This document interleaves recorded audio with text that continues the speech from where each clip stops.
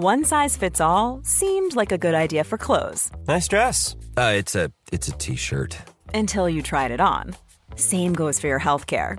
That's why United Healthcare offers a variety of flexible, budget-friendly coverage for medical, vision, dental, and more. So whether you're between jobs, coming off a parent's plan, or even missed open enrollment, you can find the plan that fits you best. Find out more about United Healthcare coverage at uh1.com. That's uh1.com.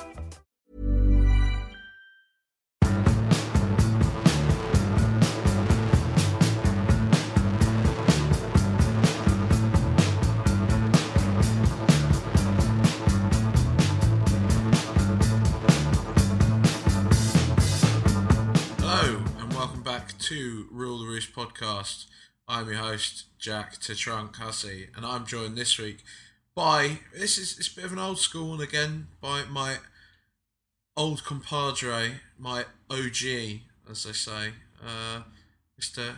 Raj Baines. How you doing, Raj? I'm not too bad. You called yourself Trunk. Do you not mean Tusk? Oh, mate, let's not give it any validation whatsoever. I don't know where it's bizarre. It's a bit creepy as well. Talking of creepy, Seb's going across international lines to pick up some pussy. That's why he's not here. Yeah, Seb is genuinely missing the pod because he's picking up pussy. In Wales. Yeah, he's going to be really mad at us for this, especially if his mum listens. Well, we're not saying anything that's not accurate. Yeah. Yeah, he's making a long journey for some pussy. It does. It sounds like the setup to a really bad Dude, Where's My Car type of film. It does, doesn't it? Which I'd love to see Seb part of. We're fully embracing that as well, aren't we? Sort of a buddy cop film of Seb and some random person. Who would it be? Who would you cast to be Seb's sort of counteract? I don't know. There's something. I was just as you said that. I was just sort of thinking, like, if Seb were in a film, what character would? I was trying to think of like a character. Be the straight man. That he'd already. Well, yeah, but still, like, I can't think of an exact character that Seb is really, or an actor that could play Seb that well. I mean, like, maybe I tell you who Seb is in The Hangover. The lad that's actually getting married, the guy with the glasses one that gets tattoo on his face in the second one, or does that happen in the first one as well? No, the one who's getting married is the one who's on the roof. Oh shit! Yeah, no. I'm thinking about the lad with glasses though. Ed Helms. Yeah, that's Seb. Like, who does that? What does that make you, Zach Galifianakis? Probably, yeah, which is kind of... But you're not Bradley Cooper. I know that's what you want to say. No, I'm not Bradley Cooper. Bradley Cooper's not funny enough to be me. Who are you in that? Which character are you in the I don't know if there is a you in The Hangover, to be honest. Yeah. What, you're going to be racist and say that I'm, what do you call him? Ken Jeong? Yeah. No, Mike Tyson. Mike Tyson. Yeah. Yeah, that's more likely me. Yeah, no. With a tiger. I've not seen The Hangover in ages. I think I was young enough to find it funny the first time I watched it, and then it may have been soured by the films afterwards. Yeah. I can't imagine it's a film that's aged well. No, a lot of comedies don't know, mate. That's the problem. I remember, like, when I was a kid way back when, finding, like, fucking... And it was, to be fair, it's even before my time, but still watching, like, Wayne's World as a kid... and finding it fucking hilarious. And I watched it, genuinely, I started watching it about 2 years ago. It was just as you would say, an enemy of comedy. It was awful. I found it really bad. Wasn't that like an SNL sketch even that sort of took on a life of its own? Possibly. I'm not 100% on that though. It's was it written by Mike Myers or was it written by... Yeah, I think it was Mike Myers' SNL sketch, I think. I'm not entirely sure. I think it was sort of a character that they took from that show and sort of built like a bigger story around. Did Mike Judge... I want to say Mike Judge had something to do with the guy who wrote Beavis and Butthead and stuff as well. I'm always tempted to He's say one of those people that sort of has his fingers in more pies than you'd expect him to. Almost as many as Seb, eh? He's getting a few from me this week. In my absence last week, I did listen. He said that Tottenham shouldn't be good because of people like you. Yeah, like he actually said That may well have been me, but I think it was him. Well, I don't know. It's debatable because you kind of filled in the gap that he left there, but he threw it out there. He cast the line of blaming me, making out like I was some mouth breathing, UKIP voting pleb. Don't know where the UKIP voting part came from. It's probably just all the propaganda I send him in the WhatsApp group that you're not a part of, mate. Obviously. The support group that you two have for issues that you don't want to discuss with me. Yeah, basically. When it's like, oh, mate, I've got a funny twinge in my back. And I'll be like, nah, this isn't for the Raj room. This is for the Raj room, is that what you call it? Yeah, this is for the old bastards room. He's not going to give you any sympathy over this one, mate. Just bring that to me. Yeah, he's older than me still. I've got that over him. So yeah, how long? Like a few weeks? Doesn't matter, mate. He still is. Literally like 2 weeks or something, isn't it? No, it's a bit longer than that. It's almost a year, isn't it? I think. Oh no, between you two, it's only a handful of months, I think. Yeah, fuck him. He's still older. Mm. He's older in mind as well. That means a lot as well. So yeah, he's definitely pipe and slippers. Although saying that, he's the one on his pussy patrol tonight. You're the one. That's true. Talking to me. I've had a couple of beers tonight. I've gone against my rule of not drinking on the pod anymore. It's old school, mate. This is how we used to do it. That's it, mate. That's it. How we roll. Right. Let's actually talk about some football anyway. There was a pretty glorious game for Tottenham. I know we're going to sound like accidental West Ham fans here, but Tottenham Hotspur against Germany was a pretty good game, that, and I think no more amply was our effect showcased. Aptly, I should say. Well, amply works. Doesn't work. Aptly was our case showcased when you actually see that once all the Spurs boys were dropped in the game against Holland, we didn't do quite so well. Yeah, true. And Danny. Kyle Walker set up the goal, though. Yeah. And Danny Rose had a good game, so you can't really blame it on them. But I'll be honest, mate. I kind of had that thing of like, I feel a bit weird supporting England. I wasn't really supporting England. I was just supporting the Spurs players, to be honest. Like, to be genuinely honest. And I thought it was pretty. I think they all did themselves proud, really, in the Germany game. Yeah, I missed the Germany game when it was on because I went to go watch 10 Cloverfield Lane with my old man, and sounded like the football actually had a more unpredictable ending somehow. I'm sure we'll get onto that film later, but what did you make of the game? Because I've seen the highlights, and obviously, excuse me, I burped. I know how well we played and everything. You don't have to edit that out. I enjoy my manliness coming off on to be recorded for the masses. What did you make of it? Was it sort of a as good as it sounds? Because I've read and seen the highlights, sort of repeating myself as if I've got sort of Alzheimer's or something.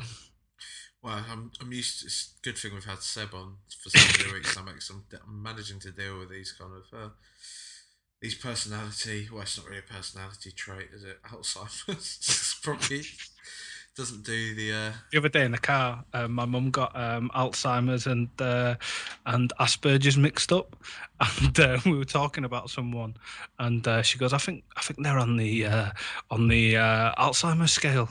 I went, "What?" She goes, "Because they don't empathise with people." I went, "What? Because they forget to empathise?" And she was like, she knew what she'd done straight away, and it was just like tripping her up on it was funny because I enjoy laughing at her. Because I bully everyone in my life. Yeah, you don't need to tell me that, mate. That's why you've got a separate group. It's my way of showing affection. I know. What did I think of the game? The first half was pretty tepid. Germany should have been 3-0 up, shouldn't they? Because they've that. Was it Mario Gomez who came back out of nowhere, and was it offside that they was given against him? Yeah, but it wasn't. Right, it was a goal. There should have been But I mean, on the balance, I guess on the balance of play, like 2-0 was probably fair because he They are almost, the 2010 World Cup though, mate. yeah, their second legitimate goal did feel like it was a bit against the run of play, so on and so forth. But second half, I don't know, Dele Alli came into his own. That lad he's just so special. Like, Don't give him a tap in though. no, don't give him a tap in. That was it's a horrible miss. Really It horrible was. miss. Oh, if Eric Dyer hadn't scored, he would have probably been pilloried for that. Yeah, and I do find it quite funny that Dyer scored because of their little kind of mug off Even bromance. posted the picture, didn't he, saying that Eric Dyer's reaction to scoring the goal was laughing at him for missing. Yeah. Yeah, I like that. I enjoy that now the whole country is sort of softened towards Tottenham and is enjoying all the fruits of our labour. Pochettino's sort of honorary Englishman now. He give him a medal, make one up for him when we win the Euros because he deserves it. Nice. I think it's like 14 or 15 of the past 20 English debutants have all come directly from Pochettino's side. How can you not love him? Like, how can you actually not love Pochettino? The only fault I can find is his teeth. Yeah, they're a bit funny. They're a bit tombstoney, aren't they? Yeah, he almost. I don't want him to get veneers or anything, but sort of they could do with a little bit of work. That piece in the BBC ran about Pochettino is pretty marvellous as well. I don't know if you read it. That really long form piece they put out. It seemed BBC just tend to do like. Was it a bit different? Because usually it's sort of like 200 word sort of news piece that their interns done for the week. Yeah, it was. It was a very different tone. It was like almost like a feature piece. I don't know if that's like Phil McNulty. Something they're bringing in. I'm not sure who wrote it actually. It was very good though. Definitely worth a read for anyone that hasn't. Can't remember what the name of it is. It's like Pochettino the Man or something like that. But they're talking Go and all use about the him and, go and use the BBC before the Tories kill it. yeah, it was quite interesting because it was talking about, you can see where his work ethic comes from because he was sort of not only the stuff with Bielsa. I think he mentioned about how his father was like kind of like worked on a farm, manual labourer, worked very hard his entire life, and I think he was he's touching on like the privilege that footballers have, and how they I guess they're probably slightly mollycoddled and so on and so. I don't know. He just seems like such a focused, determined, and brilliant human being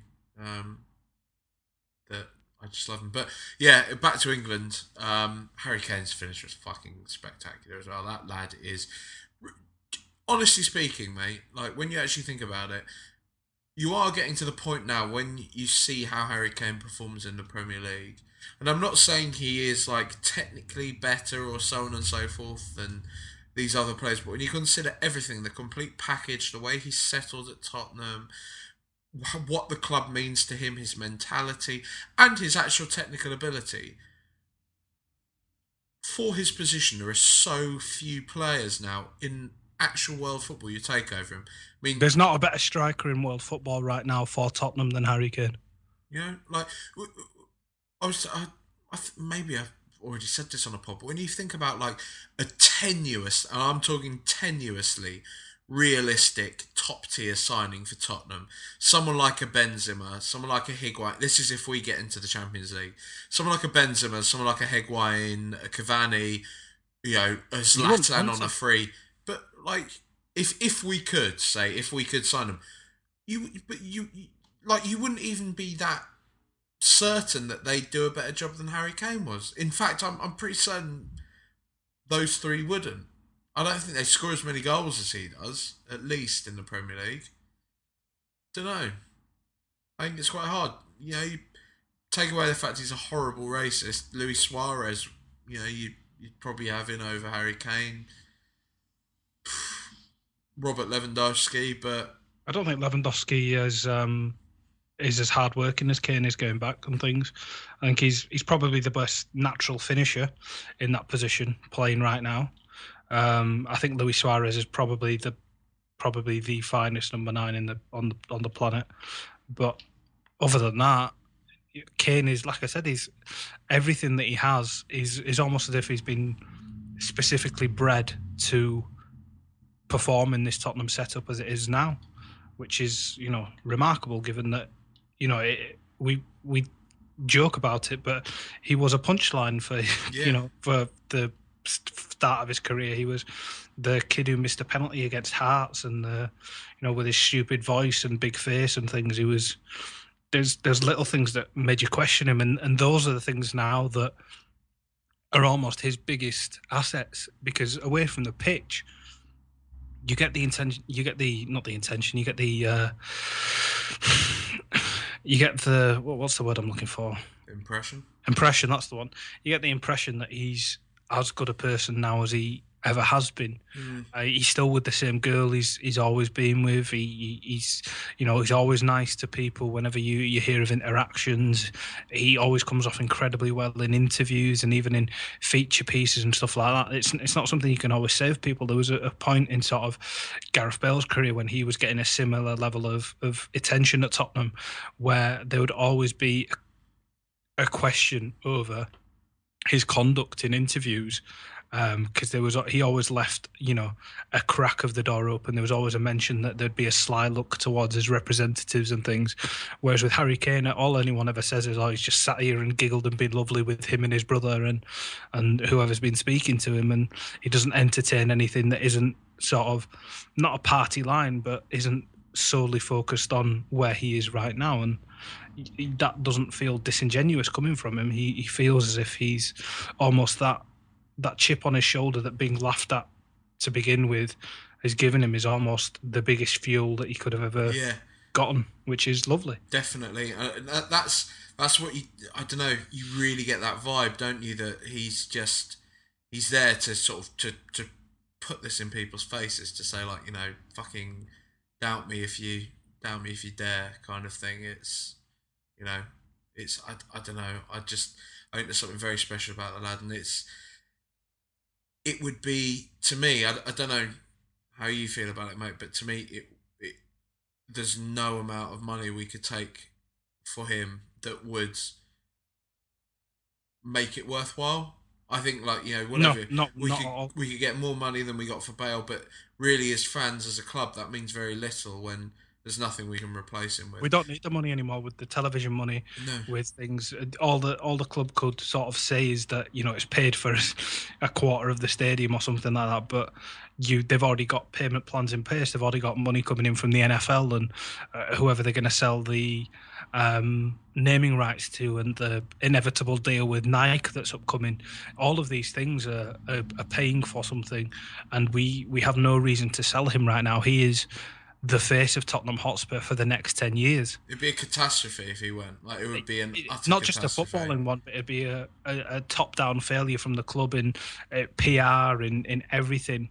To do that, it would burst the bubble around the club so much, because he is the first player out of all of them in that group that is sort of the one that you look to, and he's the one where you almost feel as if letting him go would open the floodgates and allow other players to sort of thing and to want to leave. And it's because the strength of this team is how much they play for one another and how much they play for their manager. You wouldn't want him to go elsewhere, and you can't see a touchwood this season if we get into the Champions League, which it looks like at the moment we should do. You can't see there's any reason for him to go elsewhere. He's getting into the England squad. He'll no doubt, when we get the extra TV money for Champions League and whatnot, he'll get another contract in the summer and another 20 grand added to his weekly wage. He's got everything that he needs at this club, and it almost feels as if he's happy with that. He doesn't seem to want more, and I don't think that's a lack of ambition. I think that's just a recognition that this is the perfect place for him right now, and there's no reason to gamble with that and try and bite off more than he needs to.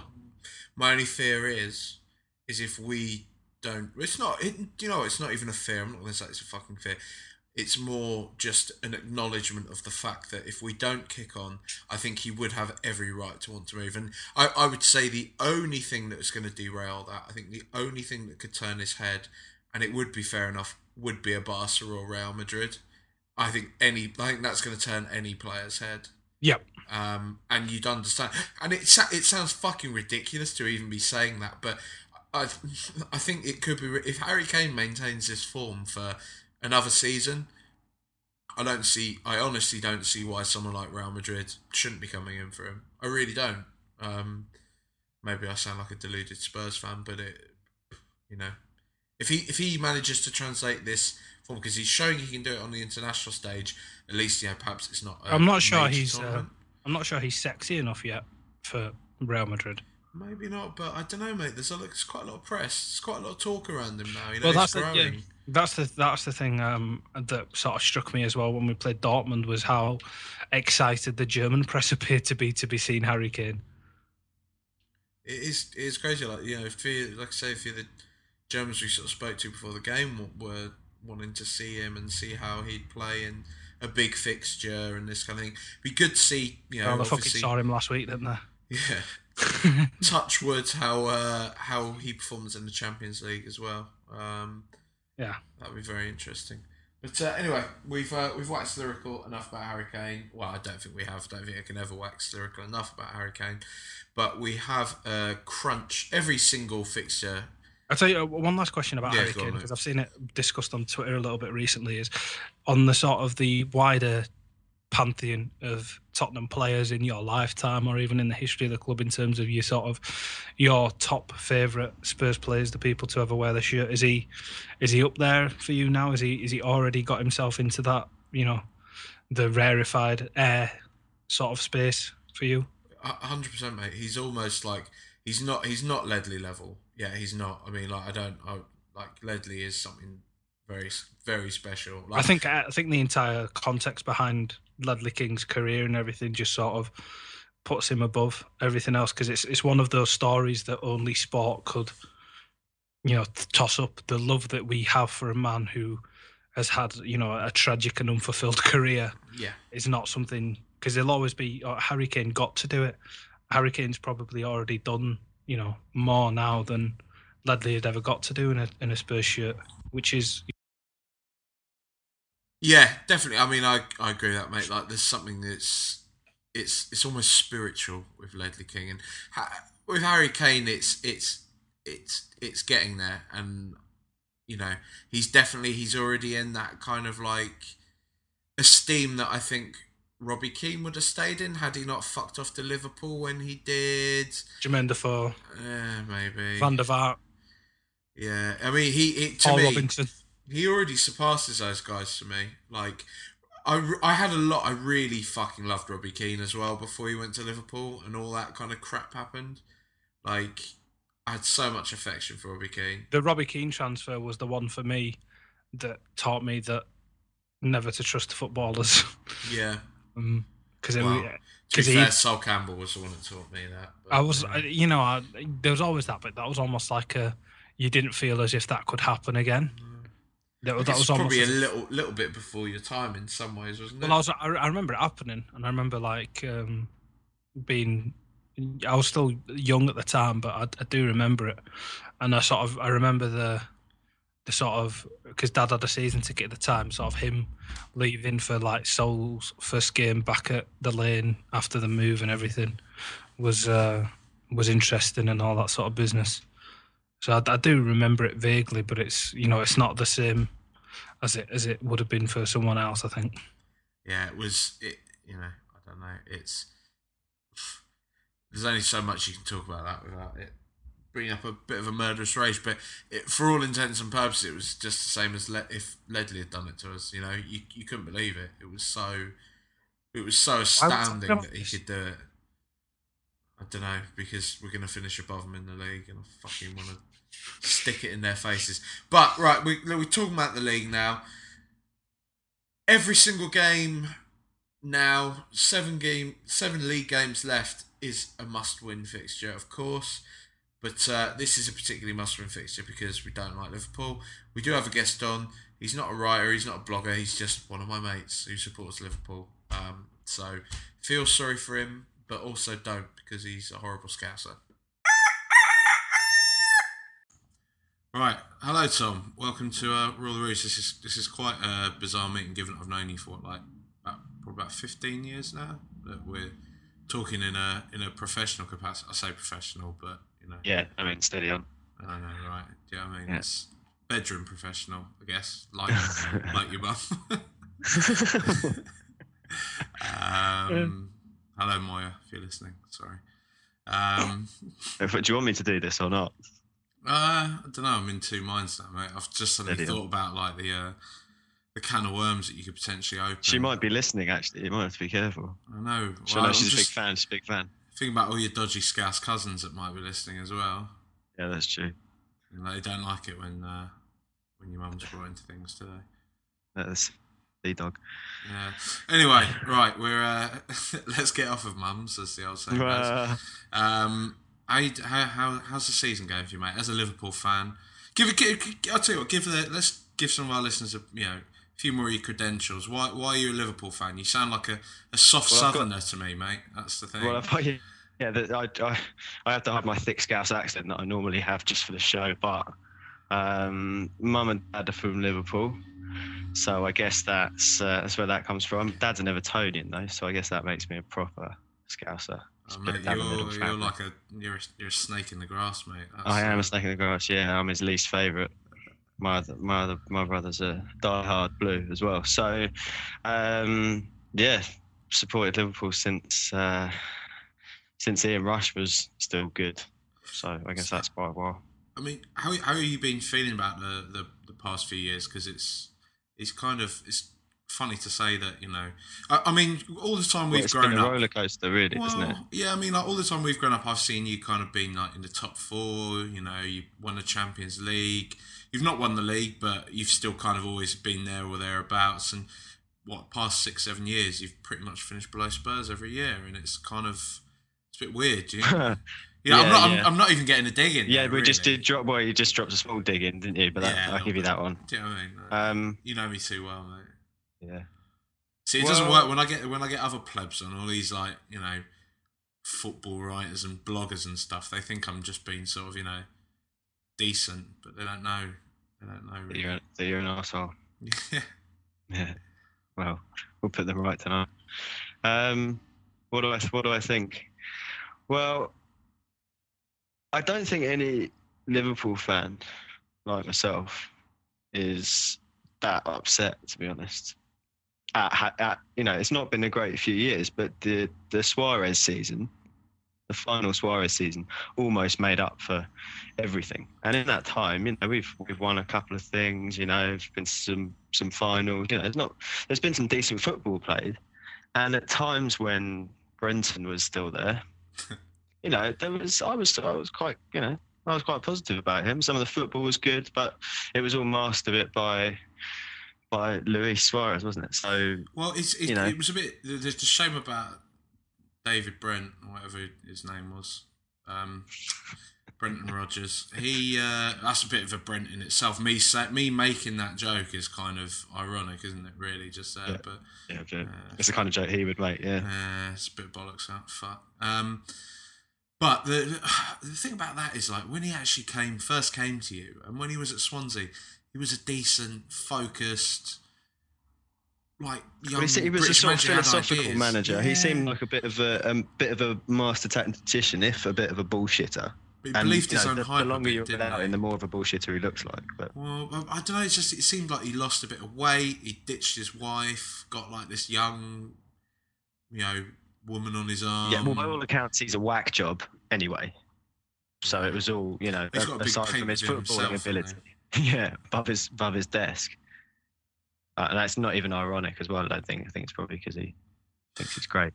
So, didn't he say his greatest inspirations himself? Yeah.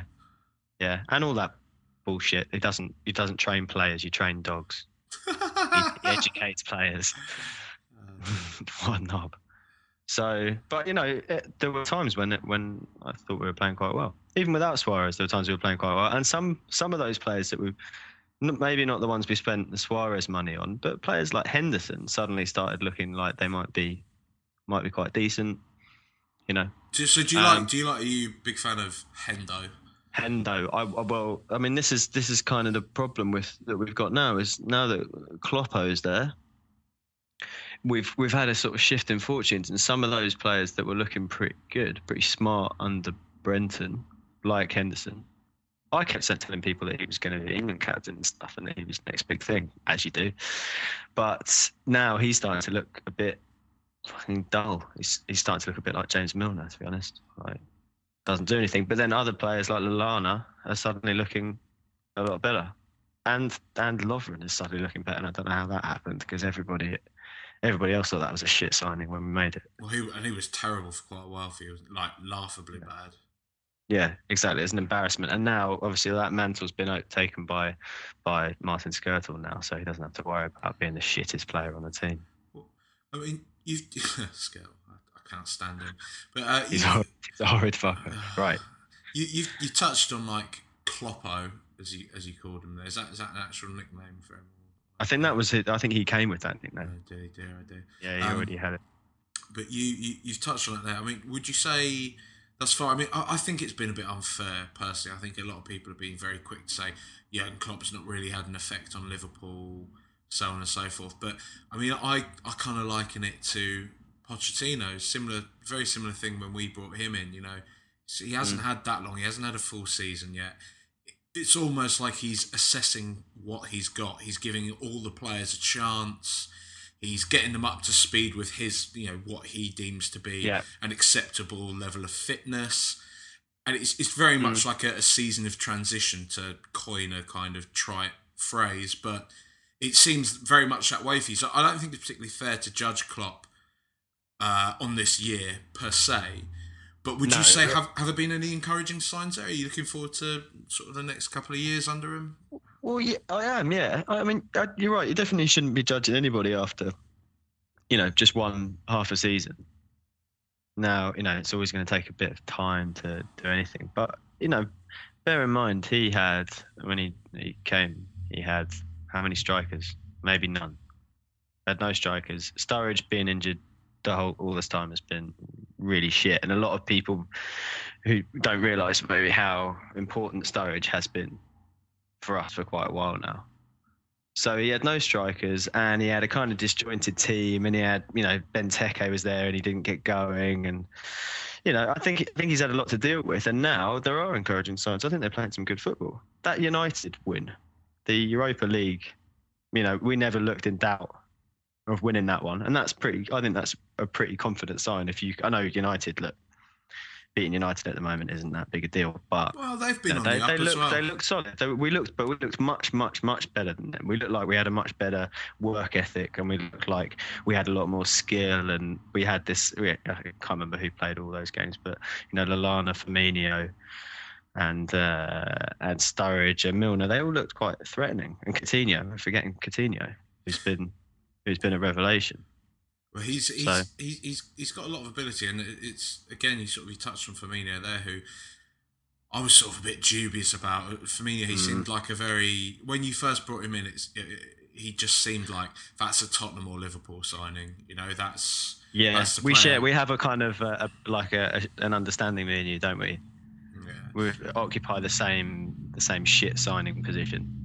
I think like a good candidate this year will be like someone like Riyad Mahrez, who like looks brilliant for Leicester, and I can imagine. Yeah, he's got Spurs written all over him, I have to say.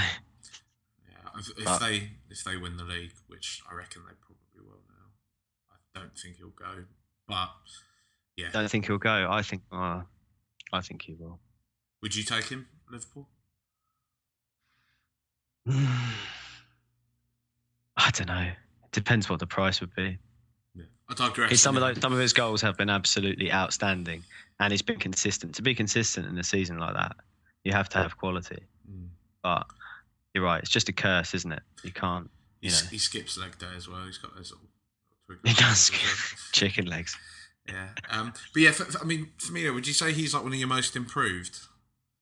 Firmino. Yeah. I don't know if you could say that he's improved. I think he's playing at his level. It just has taken him a few months to get into the swing of things. I'd never heard of him really when we signed him, but he had a fantastic scoring record apparently, which is why I picked him up for Hoffenheim.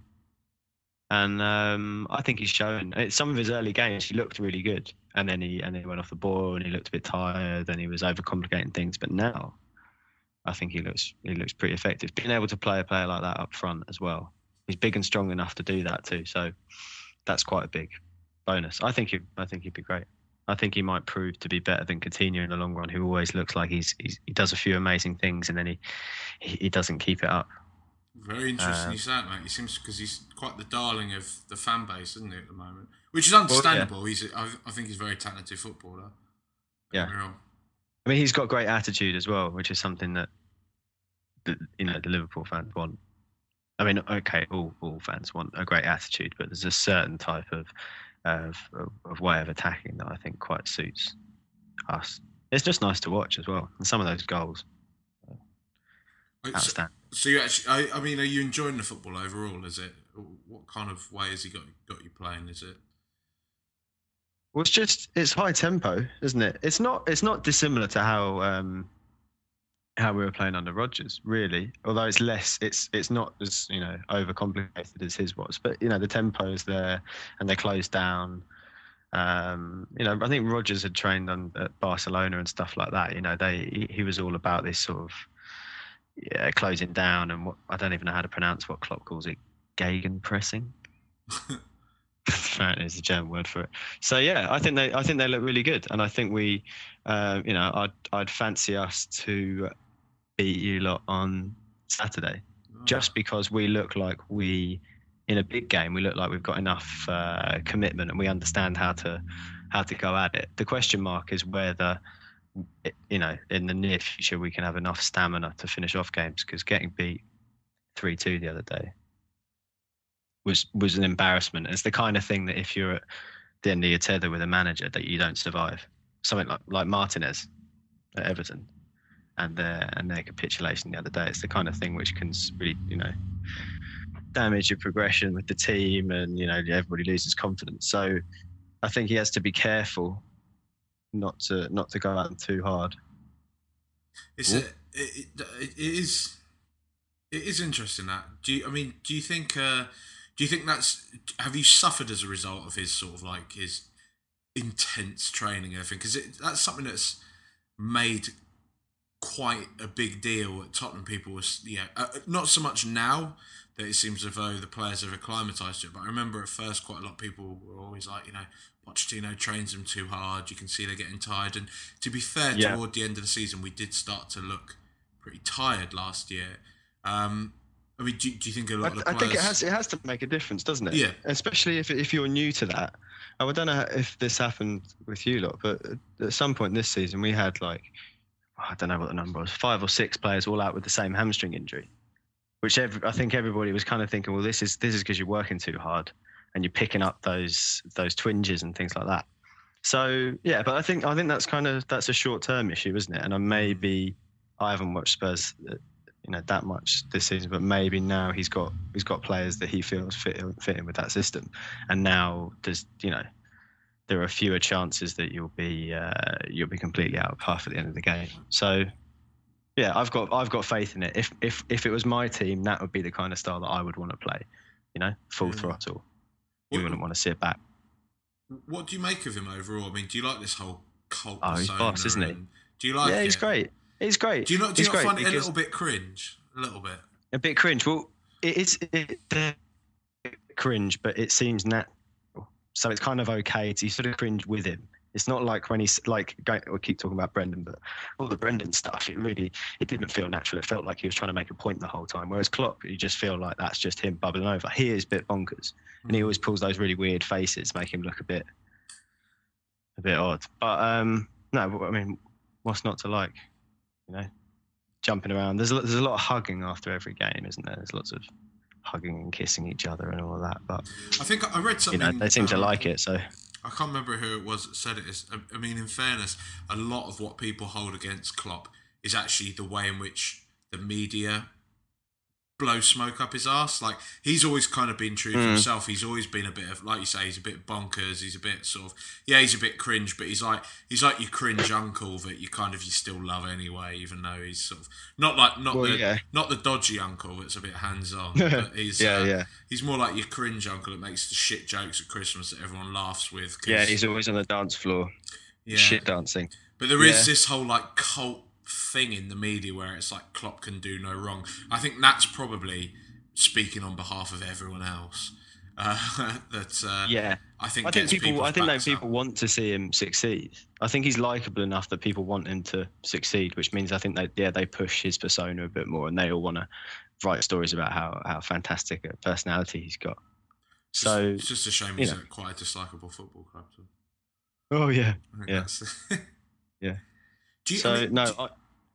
I couldn't be happy really to have somebody like that. I'd much rather somebody like that. And he's honest, the interviews are great after the game. He says what he thinks we did wrong. And I don't know, the heart on the sleeve stuff with Benteke, having a go at Benteke on the side of the pitch the other day. I think it was quite surprising though, that I was quite taken aback by that as well, I'll be honest. It never works out for managers, does it, usually? Well, maybe. I mean, it would have been handled better by not doing it, probably. It's a big risk that it just blows up and it gets worse. But, you don't know what's going on behind closed doors. You don't know what he's told him. He specifically told him not to do something, and then he does it, and he's saying, look. To be fair, there's been question marks over Benteke's like attitude that have followed him through his whole career as well. Yeah. So, it's, I mean, I think he's a real missed opportunity, and I was quite happy when we signed him. Oh, he's a very talented player. I thought he had a good record, and there's not a lot of great strikers out there that can score every other game. So I'm a bit disappointed, that they haven't put more effort into getting him playing, because he's not just a big lump. I think he's got a lot of skill, and he can be really threatening when he's on his day. So it'll be a shame to lose a player like that, because they're not easily replaced. There's definitely ability there. When you're talking about kind of like replacing players where there's potential weaknesses in the squad, where do you foresee yourself kind of concentrating the most of your money this summer? Because from an outsider's perspective, you'd look at you and say defence and keeper are pretty much integral. I don't know. I don't think we'll see him spend much on the defence. I think we already signed Joel Matip on a free. That's true. So that's a big addition to defence now. And actually, I think he's quite happy. We've got a lot of decent centre backs. I think we've got a few decent centre backs anyway. Got enough. None of them are outstanding, but Sakho's pretty decent. Yeah, he's really improving, and that partnership between him and Lovren looks really good. And then Matip can come in and give them some competition, and Skirtle's going to be off, no doubt. We've got a load of great fullbacks. I think, again, none of them are really outstanding, but Flanagan, I think, has looked really good since he's come back. They captained him the other day. So, I think there's a lot there. And Joe Gomez, who had a brilliant start to the season, then got injured, didn't he? And he was looking really good. So, no, defence I think is fine. I think he might look to get a goalkeeper and keep Mignolet and just have someone else. I think, but the main area will be the wings, I think. I think he feels we need wingers to add to his system. We need the types of players that he used to have at Dortmund. And if we sign Goetze, then we're on to a winner, I think. Oh, mate, come on, it's not going to happen, is it? Well, I don't know. He's he's not playing that much at Bayern. He's gonna go down a tier probably to the kind of. I think I wouldn't be that surprised if we picked him up in the summer, and I don't think it will cost us that much. I think he might even be less than 20.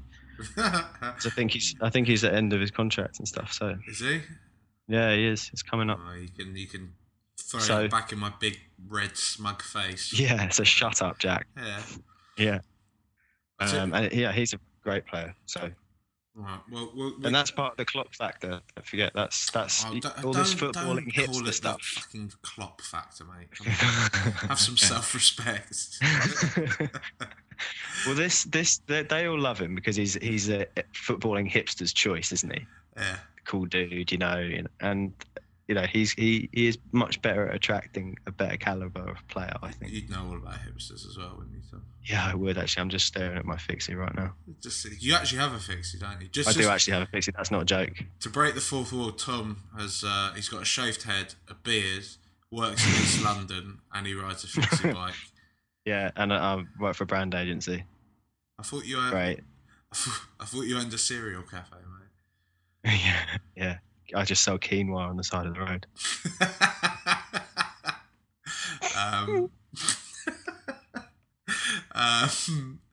How we? I don't know what that tickled me. It tickled me. It did. How are we going to beat you, mate? How's it going to happen? Because how are you going to beat us? Aside from just obviously being as good as we are, Have you been impressed with Spurs? Have you? Because, I've been very impressed with Spurs. I like a lot of your players at the moment. You can't not like Harry Kane, can you? You got no. Harry Kane's great. Just loads of them are great. It's great watching them for England, and they, some of them seem like likable players, which is annoying when you want to. I thought you lot were Scouse, not English, right? Yeah. But hey, look, there's a lot of Scousers in that team as well. Yeah. But how are you going to beat us? Well, it's just going to completely depend what type of team turns up. I don't think you want to make a game of it. I think you probably want to keep it quite tight. And at the end, in the second half, we will flag because we'll try and go at it. We're at home. We'll try and prove that we're as good as you. And I don't think we are at the moment. I mean, obviously we're not, but I don't know. I think it's going to be close. But you still think you're going to win? I don't. I think you will win.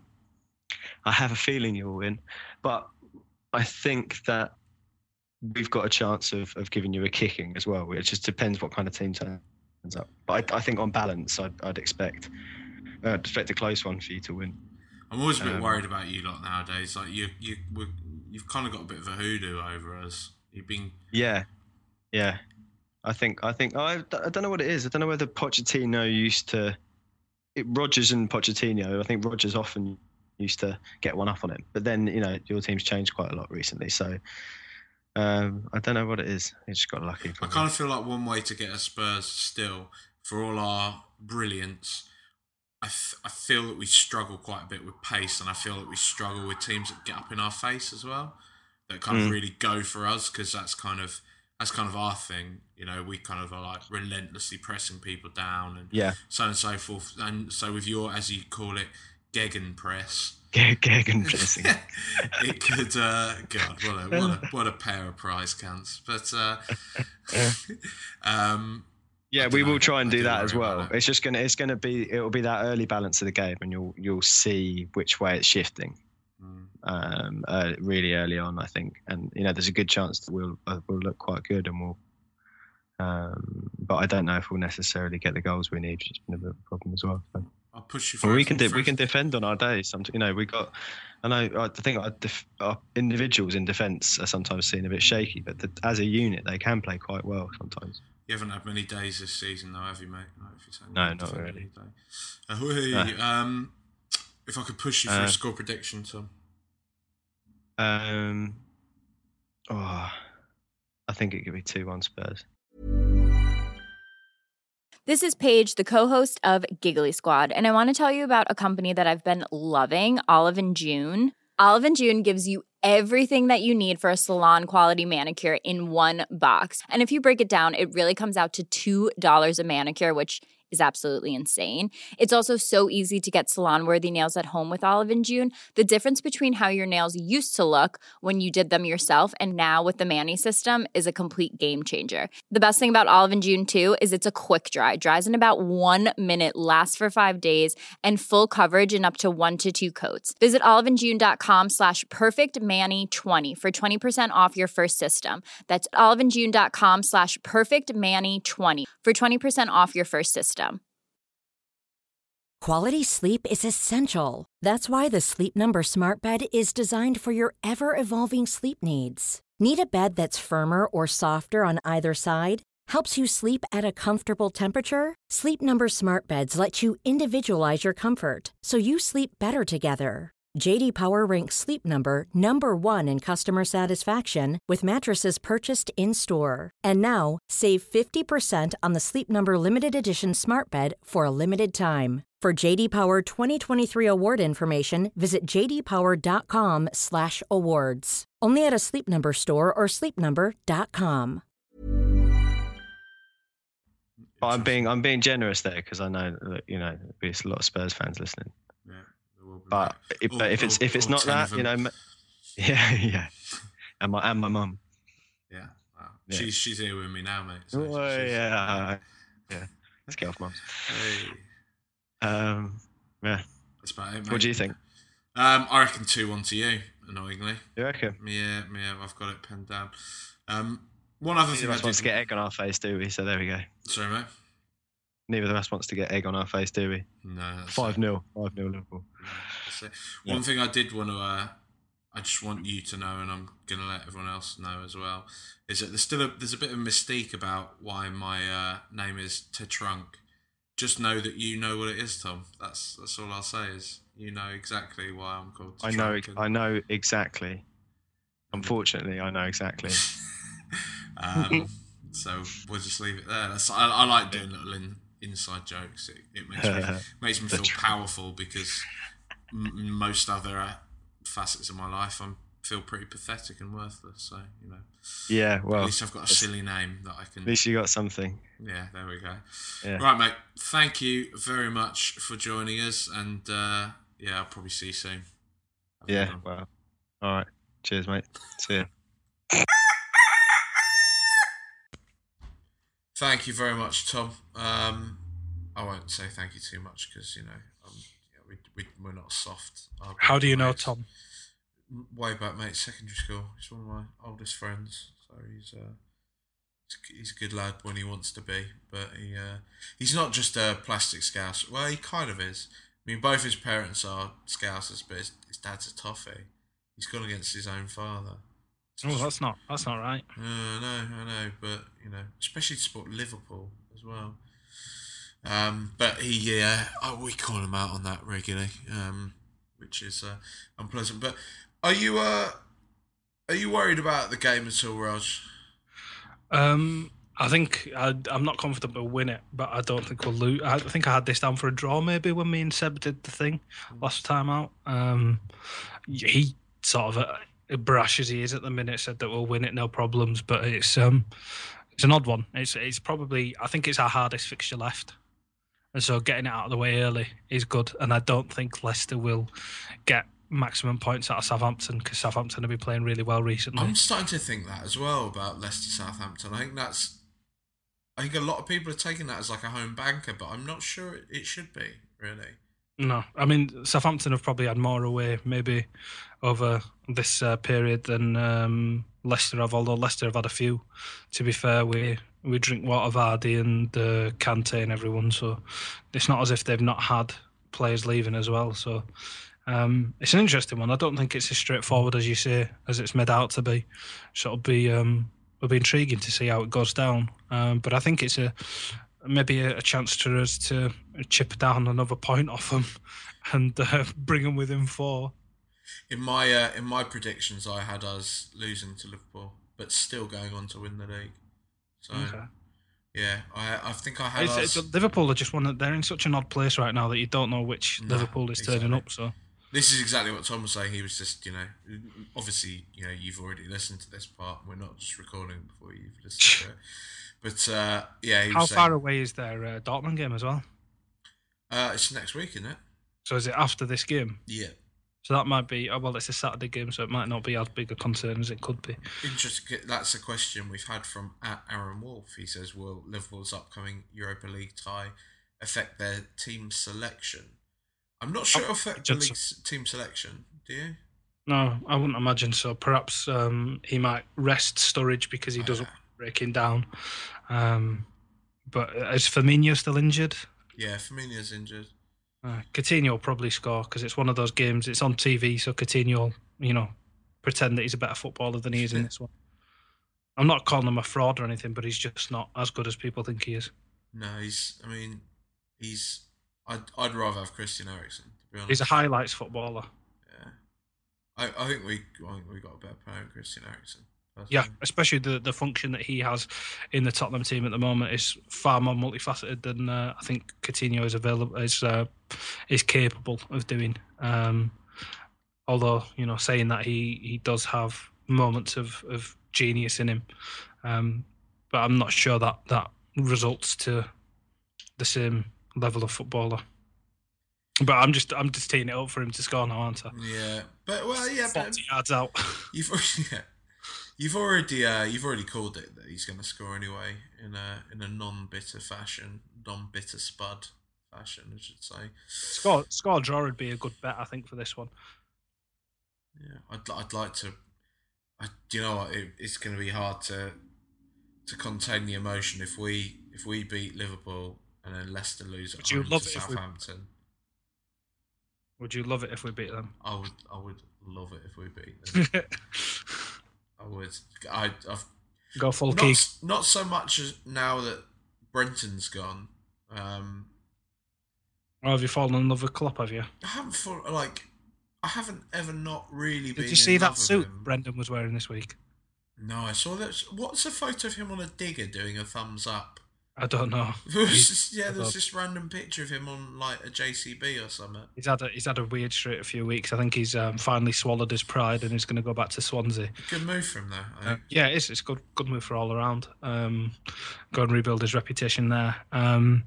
But yeah, there's a photo of him at sort of some event with his new fiancée, dressed as if like he's just opened GQ at a random page and picked clothes from it in no particular order. Oh, good God. It's awful. It's like the biggest dickhead at a sort of a boat gala type of a thing. The type of event that I imagine Seb gets invites to is that sort of a thing. Is I think what he's attending, but he's an odd man. He did you see the pictures of him proposing in Times Square? Oh Christ, no. Yeah, he was in one knee in the middle of Times Square proposing to his new lass. He's such a weird cunt, isn't he? Well, the thing I said before about Harry Kane still being with the same girlfriend he's always been with and things. Brendan Rodgers is one of those men who has left sort of his wife and the mother of his children to go for an obvious partner. Such a fucking cliche, though. It is. It's he's got his sports car now, and he's dressing differently. He's lost a couple of inches off his waist, all that sort of shit. Started listening to dubstep and stuff now. He's talking to his kids, going, "Have you heard of the Stormzy there?" Yeah. Or do you prefer the Muse? The Muse, that kind of thing. He's got compo tickets to Glastonbury, hasn't he? And he's going to be there in his Hunter Wellies. Yeah, 100%. Hunter Wellies, and he'll wear like a fucking Stone Island jacket, but he'll be wearing it. No, it won't be Stone Island. It'll be Belstaff. Yeah, Jack Wolfskin. Yeah, he's those Canada coats. Canada, what are they? Those ones that are like fucking £1,000 a pop. Yeah, they're massive now. People wearing them in Leeds all the time. When you sort of look at rip off, mate. Look at the state of them. Like sort of like old beaten up trainers on and shit jeans, and they've got this grand coat on. It's like, where the fuck have you got that from? Bollocks. I don't even know what shop sells it in Leeds. It'll probably be in Harvey Nicks, but why are you wearing it? Why's anyone wearing it? Go get your fucking Nike pullover back on, mate. That's it. Fucking this Tory shit. Isn't it made out of like dead animals as well? Probably. Stuff with like goose feathers and stuff. I find it offensive if it is as well. My delicate vegetarian sensibilities. Wanna be Morrissey? Yeah. Is that what you sing like in the shower? I do. A little 10-ton truck. I tell you what's good in the shower is that sounds like a really questionable opening of a sentence. Yeah. You use the shower head. Yeah. The loofah. Yeah, it's Zayn's album, Zayn Malik, my boy from Bradford. I haven't listened to it, mate. It's good, mate. It's good. It's Really? good. I've got a theory that pop music should work in 3 places: shower, car, and gym. And if it bangs in 3 areas, then I think it's a successful pop record, and that one does. I am obviously biased at seeing my man from Bradford. should be at a second-rate university getting a 2-2 in business, is one of the biggest pop stars in the world, going out with an absolutely extraordinary Victoria's Secrets model. So I'm very pleased for him and for West Yorkshire in general for having produced such a man. You go Adorno, Eat Your Heart Out. It's the Raj Baines theorem of popular music. What is it? What's that? Yeah, Adorno's theorem about popular music. Nope. Just have a read. Have a read. Have a read. That's on the reading list for everyone. What's it now? Go and have a look. Just pretentious philosophy. What kind of? Anyway. That would be the title of your autobiography. pretentious pub philosophy. Yeah. Pub philosophy. So I've got to maintain my everyman kind of vestige. Pub philosophy sounds like a pub landlord stand-up tour name. That ball tosser. Yeah. What's it called? Isn't he like really intelligent? He's an Oxbridge lad. He's one of Stuart Lee's mates. Hmm. Yeah, but he parodies poor people, which is kind of problematic in a way. Anyway, fuck him. We've had one from. Well, he's kind of you've got that Scottish band Churches that spell it with a V.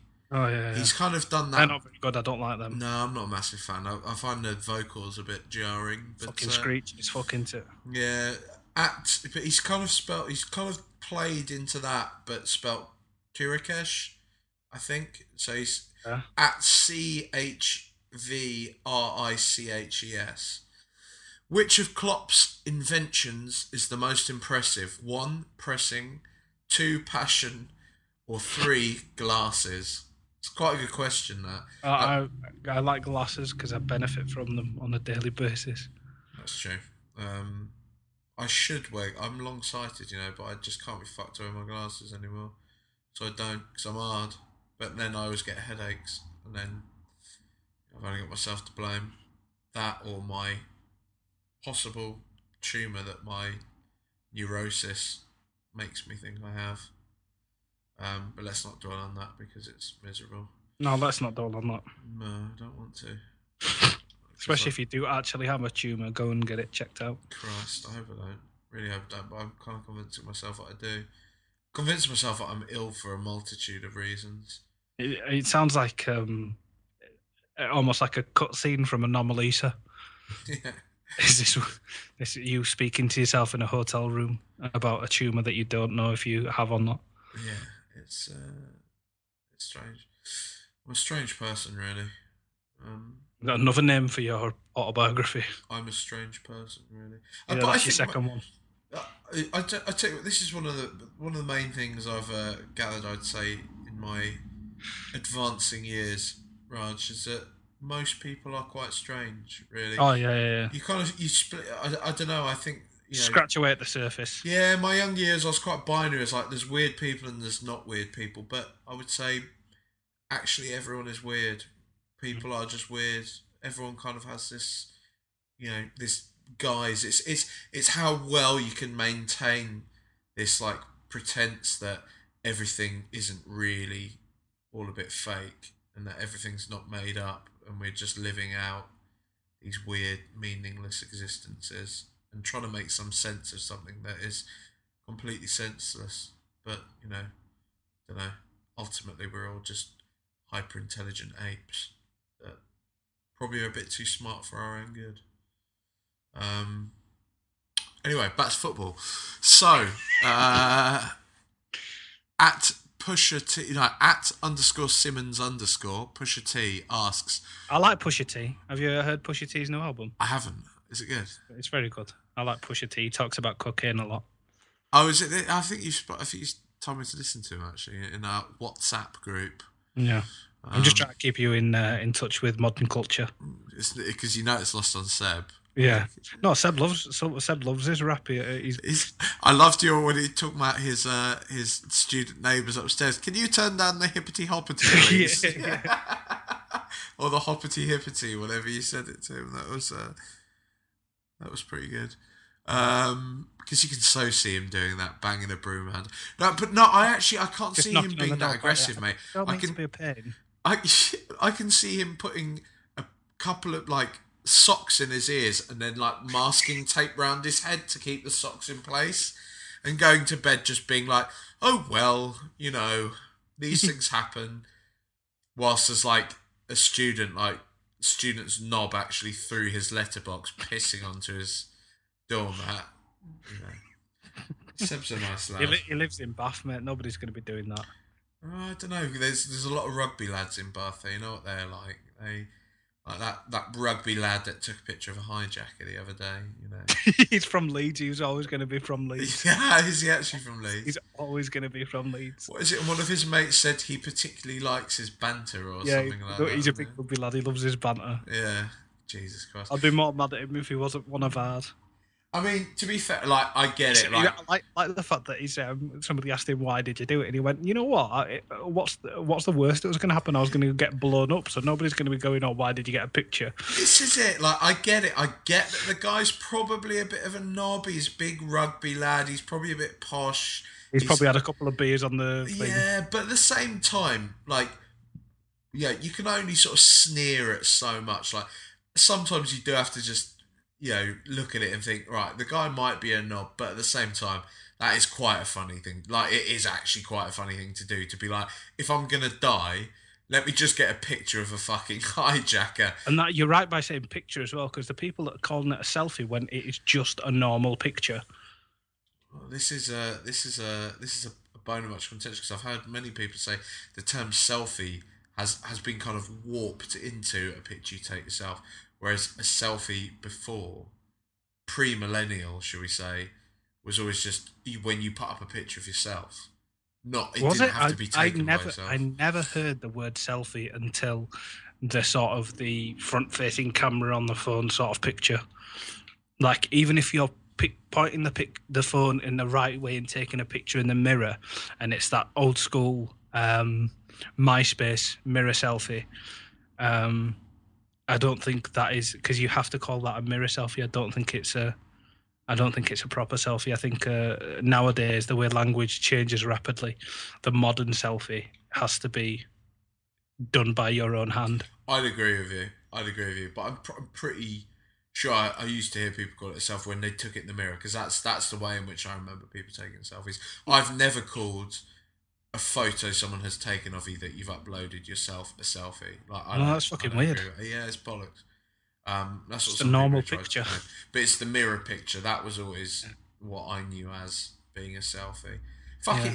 It's weird how this is literally just a handful of years ago, but it already dates me to like remember having to take a selfie in a mirror. Not that I ever did that when I was showing off my 8-pack, shall I say.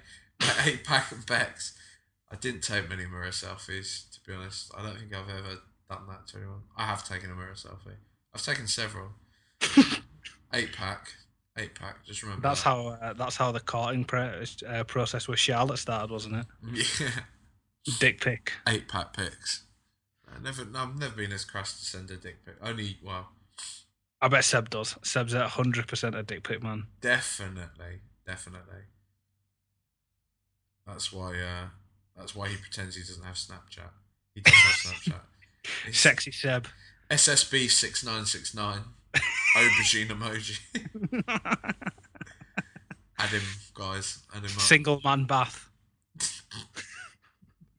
I bet he's still on Tinder. You know, all this. He 100% is. This pantomime he's given us. He's not picking up a cat tonight. He's prowling. Well, yeah, this gag that we made. Seb's life is essentially shame. At the start, we probably haven't.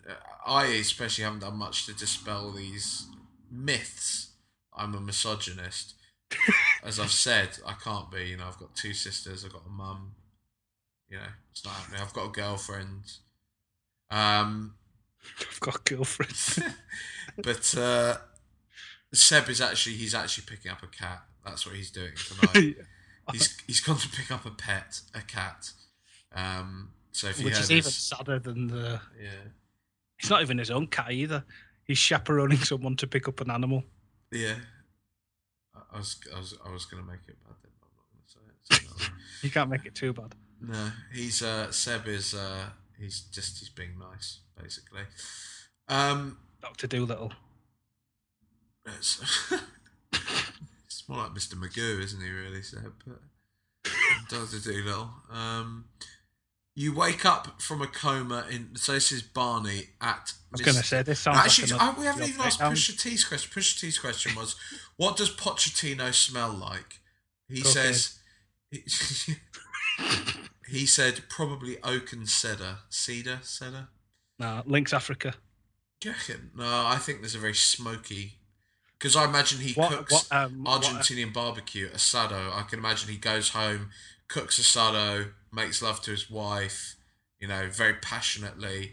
He once said that, didn't he? That he doesn't show passion on the touchline because he saved it for the bedroom with his missus. Saves it for the wife in the bedroom. Which, coming through from Pochettino, sounds like he should be on the cover of some sort of Mills and Boon novel. Whereas if like Redknapp said it would be cheeky Sandra. That'd be a fucking horror film, mate. Twice a year, birthday and anniversary. Oh dear. Oh god. That's your lot for the next 6 months. You're happy with that, aren't you, girl? Why? Oh dear god. And he's sort of, him and Joe Jordan in the car the next day, or Kevin Bond, whichever one's picked it up. Got that leg over last night, didn't I? Oh dear god. Still life in the old boy yet. Oh, imagine him. Can you imagine the amount of times he's made the joke about being in Jordan over the past fortnight? Christ. Really, Jordan having our boy. And all the lads around him, all the Richard Keys and the Andy Grays and that. But Richard Keys has fallen out of him, hasn't he? Aye. Yeah, he's. I think it's been. They've fallen out over something or other about him getting sacked from Sky or something. But I think Pochettino has a smoky smell about him.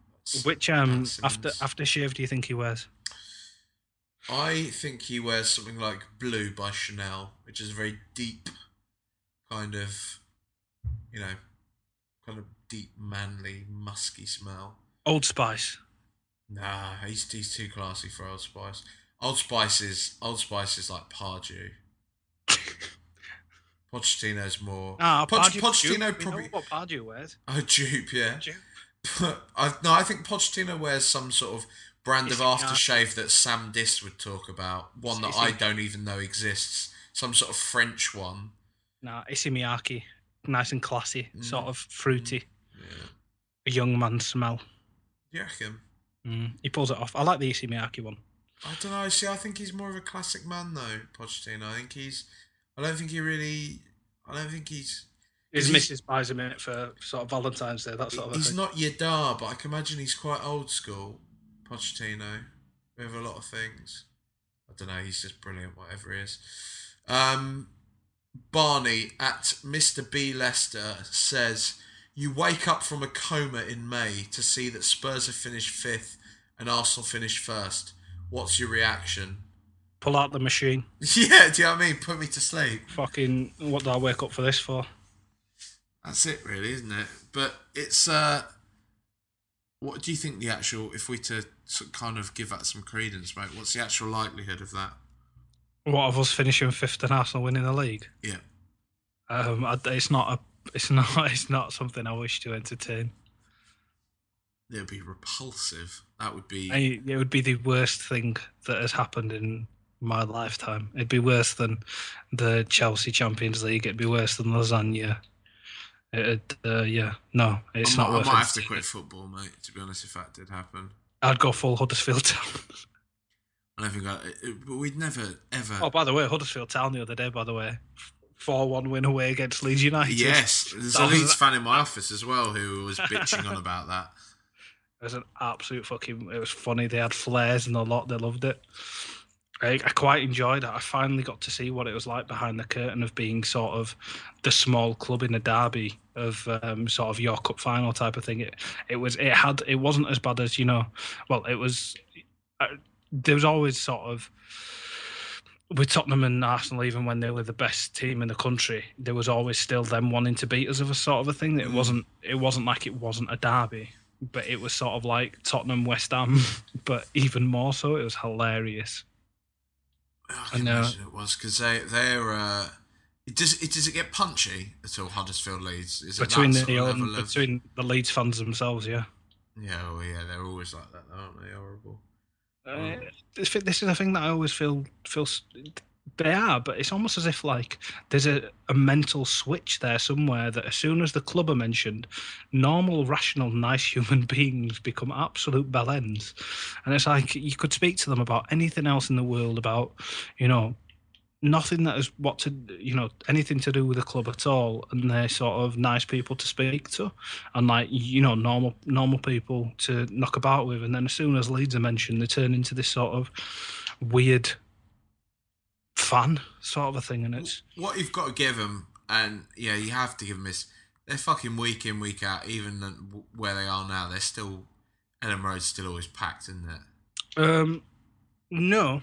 It's reasonably full. It's not packed. The official capacity of Ellen Road has actually gone down from like 42,000 to 35 because it's been so long now that they haven't opened one of the tiers of the stand. Really? Yeah, because they don't own the ground anymore.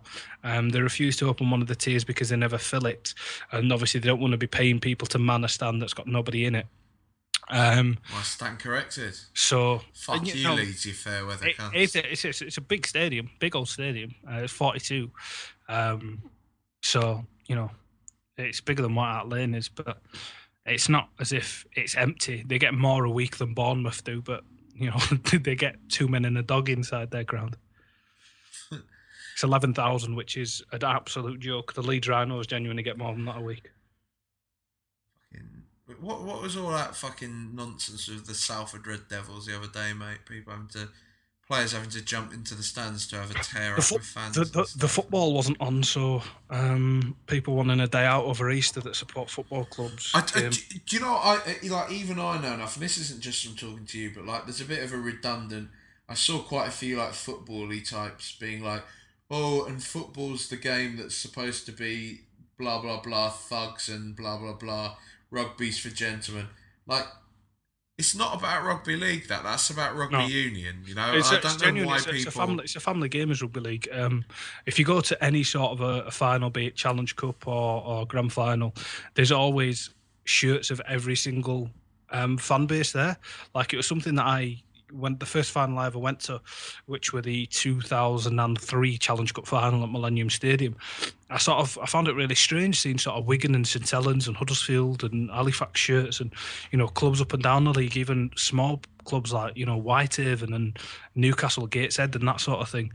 And I was like, why have these people turned up? Their teams out here, and the only things I'd seen previous to that were sort of football finals, which are corporates and fans of each team that are there.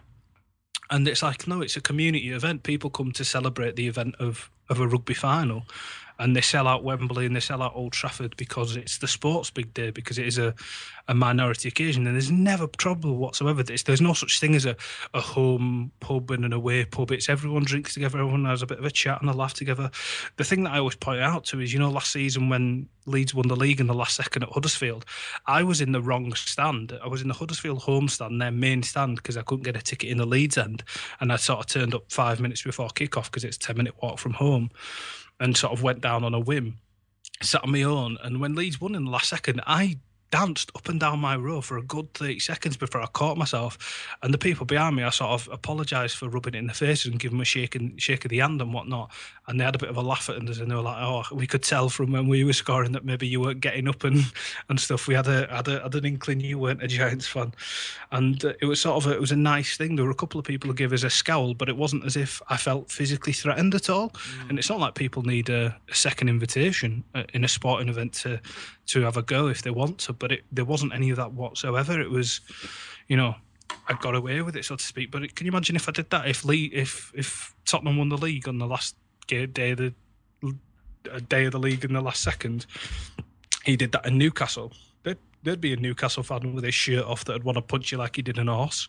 Oh, yeah, mate, yeah, you get the shit kicked out of you. But, it's I don't want to paint football to be this horrible sport or anything, because it's obviously not, but it's, rugby league is, because of it, I think there's a class divide massively that's there. We get massively mistreated when things like this occur because they happen. The last time something like this happened, where there was an opportunity to paint us out as thugs, was the Ben Flower incident in the grand final when he punched Lance Hire when he was already spark out. And people falling over themselves again happened in a midweek break of the Premier League. So there's no club football to write about, and there's people at main papers twiddling their thumbs for something to write. So they're hot takes there for them. They've got images of that they can misconstrue and say that the players themselves have gone in to stir up some trouble when all they're doing is going in to protect their wives and their children that are sat with the fans that have sort of had one too many and sort of had a bit of a scrap. So it's an isolated incident that's not representative of the sport whatsoever, and it gets blown out of all proportion because there's people at papers that don't understand the sport or the context of the game, and enjoy sort of tarring it with a brush that it doesn't deserve to be. I mean, you've taken it on a fairly different time. I'm not going to debate what you said at all. You know what I'm like with rugby league, though, Jack. Yeah.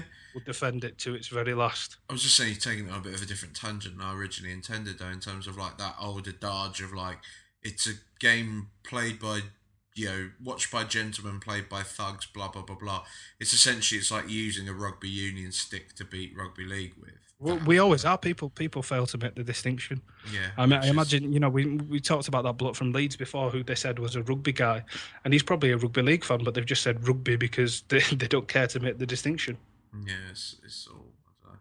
It's very different. Anyway, you've got me all riled up for no good reason. I know. I knew I'd get to you somehow. Seb's going to complain for his rugby union's been painted in a negative light while he's not here. Wow, he shouldn't have said I'm to blame for why we're not worthy of good things. That's what he said, wasn't it? Yeah. Can't believe you said that about me, Seb. I was really let down. When I was listening back to that, I was like, wow, cheers, Seb. He's supposed to be on your side. Yeah, but it'd be part of the course that I said it. He took a shot. Yeah, exactly. But he took that. It's almost a bit, like you said, you kind of bully to show affection. When Seb says things like that, it's always a bit more barbed.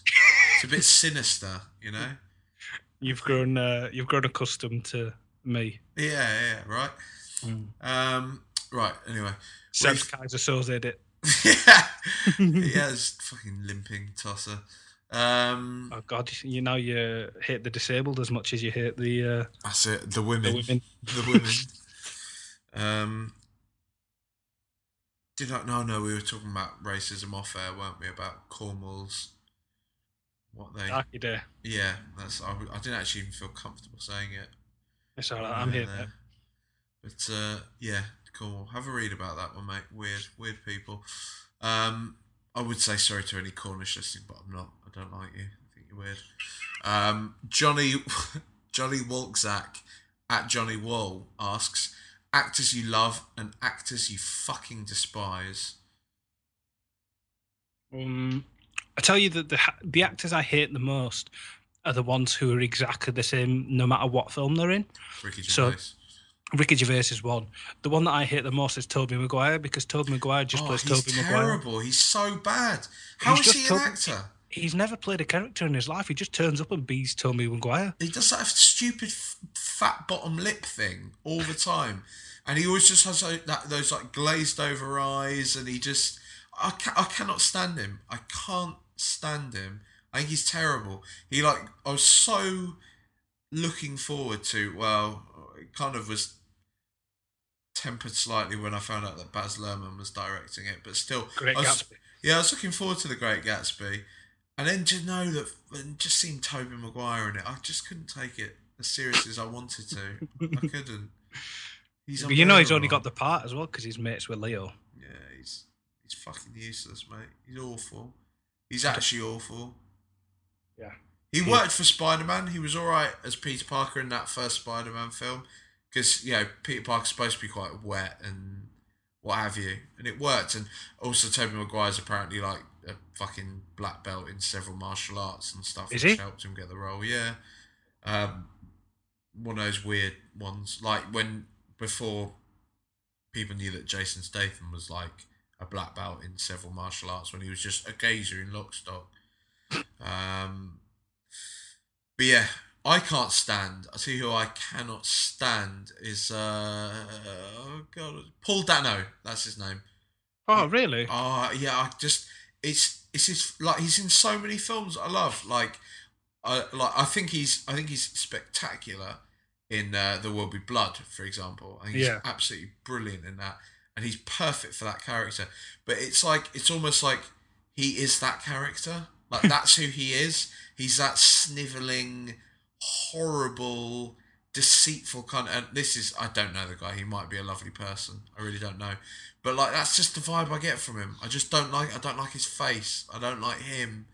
I also don't like Jesse Eisenberg either. See, I used to like Jesse Eisenberg, but I feel let down by him just through his choices. Like he's really good in The Social Network, but again, you don't know how far removed that is from his own personality. Yeah, right. And this, I haven't seen the film, but have you seen like the trailer for Batman versus Superman? This is the point that I wanted to get. It looks so hammy. Zack Snyder's an enemy of film. Yeah. Like he's never made a good film. Nah. I wouldn't trust him to do anything whatsoever. Like 300 is his most passable thing because it is literally lifted page from page, like the vision of it and everything. It's Miller, isn't it? It's just Miller. Yeah, he's not done. There's no creative input there from him whatsoever. He's just made a book into a film. He's not there's no adaptation there whatsoever. He's just he may well have used like a 3D printer to do it. Anyone could have made that film the way that he made it, but anything that he's given any creative license over is dog shit. I wouldn't let him make my wedding video. That's what Miller's so good at, though. Miller's voice is so strong, like in terms of like we even look at like so the Wachowskis, like they had the first Matrix, which was, to be fair, a modern day classic, but I think everything else they've Jupiter done, Ascending. Everything else they've done has been terrible, aside for V for Vendetta, which again, it kind of was pretty much lifted page for page, frame by frame from the graphic novel. Alan Moore, isn't it? Mm-hmm. He did some Batmans as well, Alan Moore. Mm-hmm. He did some Batmans as well. Yeah. So it's just like some of these, like I don't know. Who else do I hate? There's a few. There's a few that I always feel let down by. I'll think about it. I'm sure more will pop into my head as we go on. Who's your favourite actor? Like you go out of your way to watch?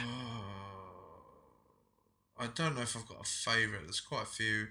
I very much like. I love Kevin Spacey. I do really like. I don't think Spacey. There's anyone who doesn't love Spacey, is there? I don't know. Maybe someone like the young theatre hands he's had his way with, telling them he'll get him into the film industry, and then just, is that a thing? Apparently so. But it's one of his a salacious rumour that's followed him around. Fair. I'll watch anything whatsoever that Emma Stone is in. Just like I don't care what it is. Jennifer Lawrence. I will watch anything Jennifer Lawrence is in this too. For aesthetic reasons and for actual ability reasons as well. I think she's a fucking fantastic actress. I do.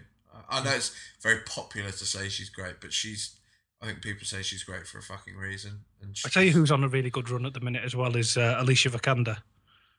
She's not made memory. What's she been? She was in what's the robot one called? Ex Machina. She was in Danish Girl. Oh right, yeah. She's with Michael Fassbender in real life. Yeah. What else has she been in? She's been in what was it, Son of a Gun, I think it was called, and Testament of a Youth and stuff like that. Ex Machina is so fucking good. Yeah, I'm glad you caught up with that. I really like that one. Fucking incredible. Saoirse Ronan is fantastic in anything. I don't think I've ever seen her in a... Has she ever been in a bad film? She seems to be someone who makes extraordinary choices. Fuck. I'll tell you who's in really good film. What was she? She was in... Oh, God. Like Nonce Busters, True Detective Season 2. Rachel McAdams. Yeah, Rachel McAdams. She's having her own sort of like McConaughey-esque career turnaround, where she was in those kind of like shitty rom-coms and she's sort of shown a serious side to her. She needs a good role now, because I think she was good in Nonce Busters, but she almost didn't really have enough of a character. She still kind of fell into that trope of being like a strong female character, but not really at all a character that was still pretty on autopilot, I think, compared to some of the male performances around her. Not to get too fucking like up in arms about it, but she's... I tell you who I sneak hit. I'm falling more and more and out of love with as time goes on is Johnny Depp. Yeah, he's kind of become a bit of... He's like meta, a parody, isn't it? It's... Like Mordecai, I don't even want to... Like, if he makes another film with Tim Burton, one of them has to die. he's doing... Just to save the world, a film. I think he's kind of doing the Robert De Niro thing of like, you know what, fuck it. I'm just...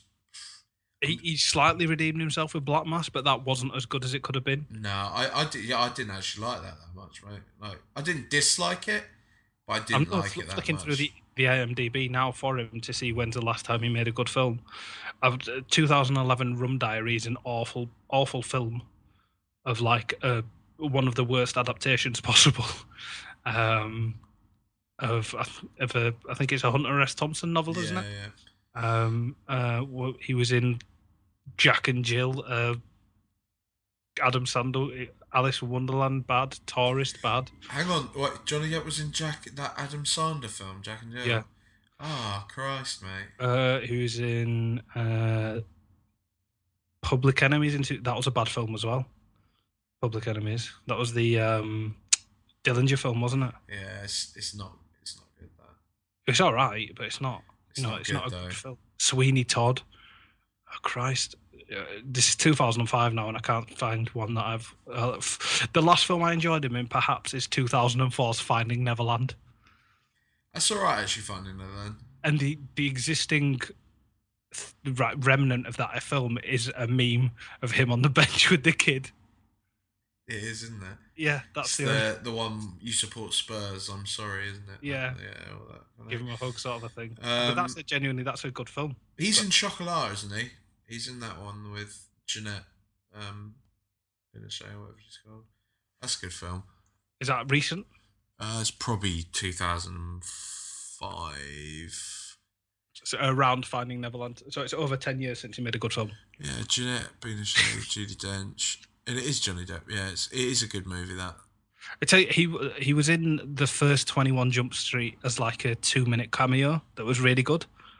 It was like a funny callback, but I think that's just because Phil Lord and Chris Miller are they're on a really good run. They've not made anything bad yet. Even fucking Cloudy with a Chance of Meatballs was good. Cloudy with a Chance of Meatballs, well, good film. It's a great film. Sleepy Hollow, that was a Johnny Depp film I fucking really liked. I loved that movie. When's that? What's that, like 2001? 1999. I know, right? It's a great film. They've got a TV series of that on Amazon, I think. I Really? think my dad is it. I'm not sure it's based on the same. I think it's similar sort of premise. But this new thing of taking like old films and just making them as TV programs is very troubling. I've just found they've done that with Gomorrah. Do you ever see Gomorrah? Rush Hour film? Forget Gomorrah. They've done it with Rush Hour. What? The Jackie Chan and Chris Rock thing? Yeah. No, not Chris Rock, you racist. Chris Tucker. Oh, Christ. That is... Jesus Christ, I've gone full Yadar there, haven't I?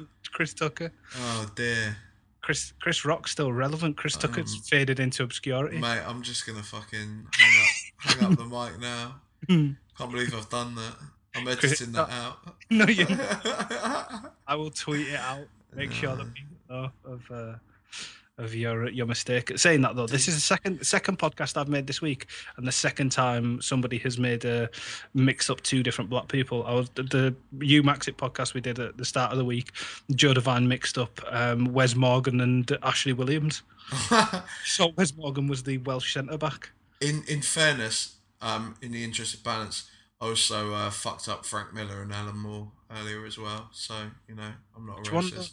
Frank Miller made the. Frank Miller was 300, but Alan Moore was... V for Vendetta, but I thought they were both Frank Miller, so, I'm not a racist, basically. I think you're just not as big a nerd as you thought, so I think that's more understandable than, two black comedians from a similar sort of era. Fuck off. It's all right, we'll let you off, mate. It's a hat trick now. You've insulted the disabled, the women, and the blacks. Jesus Christ, that's terrible. That's actually terrible. It's a hat trick. Can't make fun of Andrew Marriner ever again now. Who? Isn't he the referee that... Oh, yeah. Gibbs and... who else was it? Oxlade-Chamberlain. Yeah.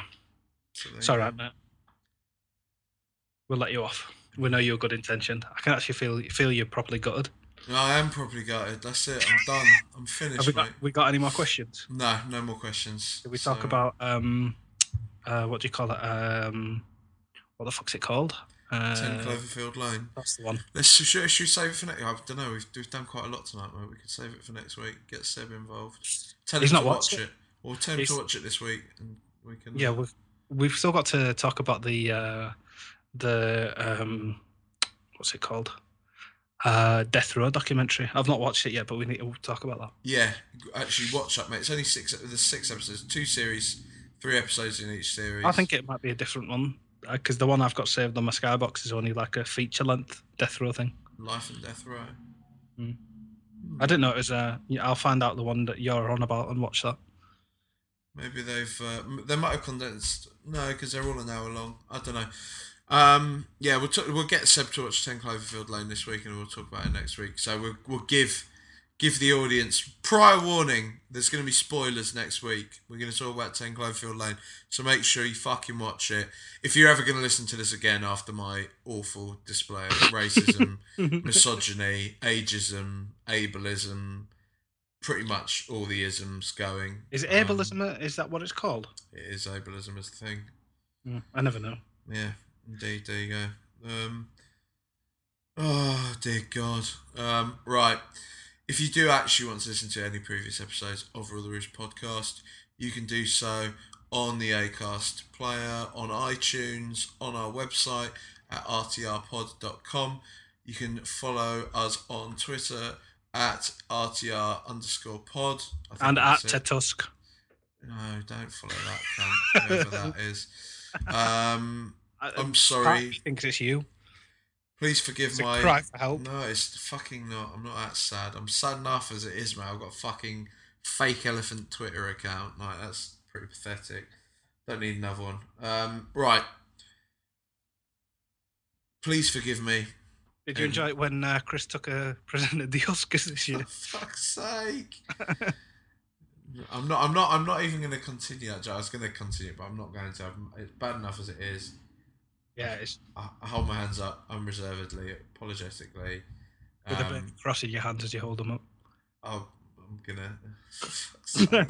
Right, kill it, die. Come on, these Spurs. We're going to beat everyone and win the league.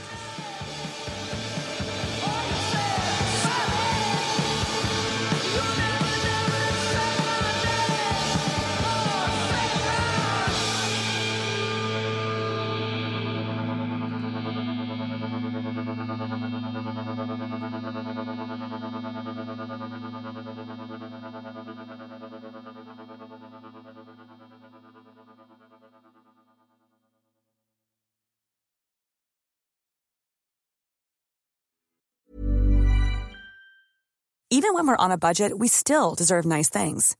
Quince is a place to scoop up stunning high-end goods for 50 to 80% less than similar brands. They have buttery soft cashmere sweaters starting at $50, luxurious Italian leather bags, and so much more. Plus, Quince only works with factories that use safe, ethical, and responsible manufacturing. Get the high-end goods you'll love without the high price tag with Quince. Go to quince.com/style for free shipping and 365-day returns.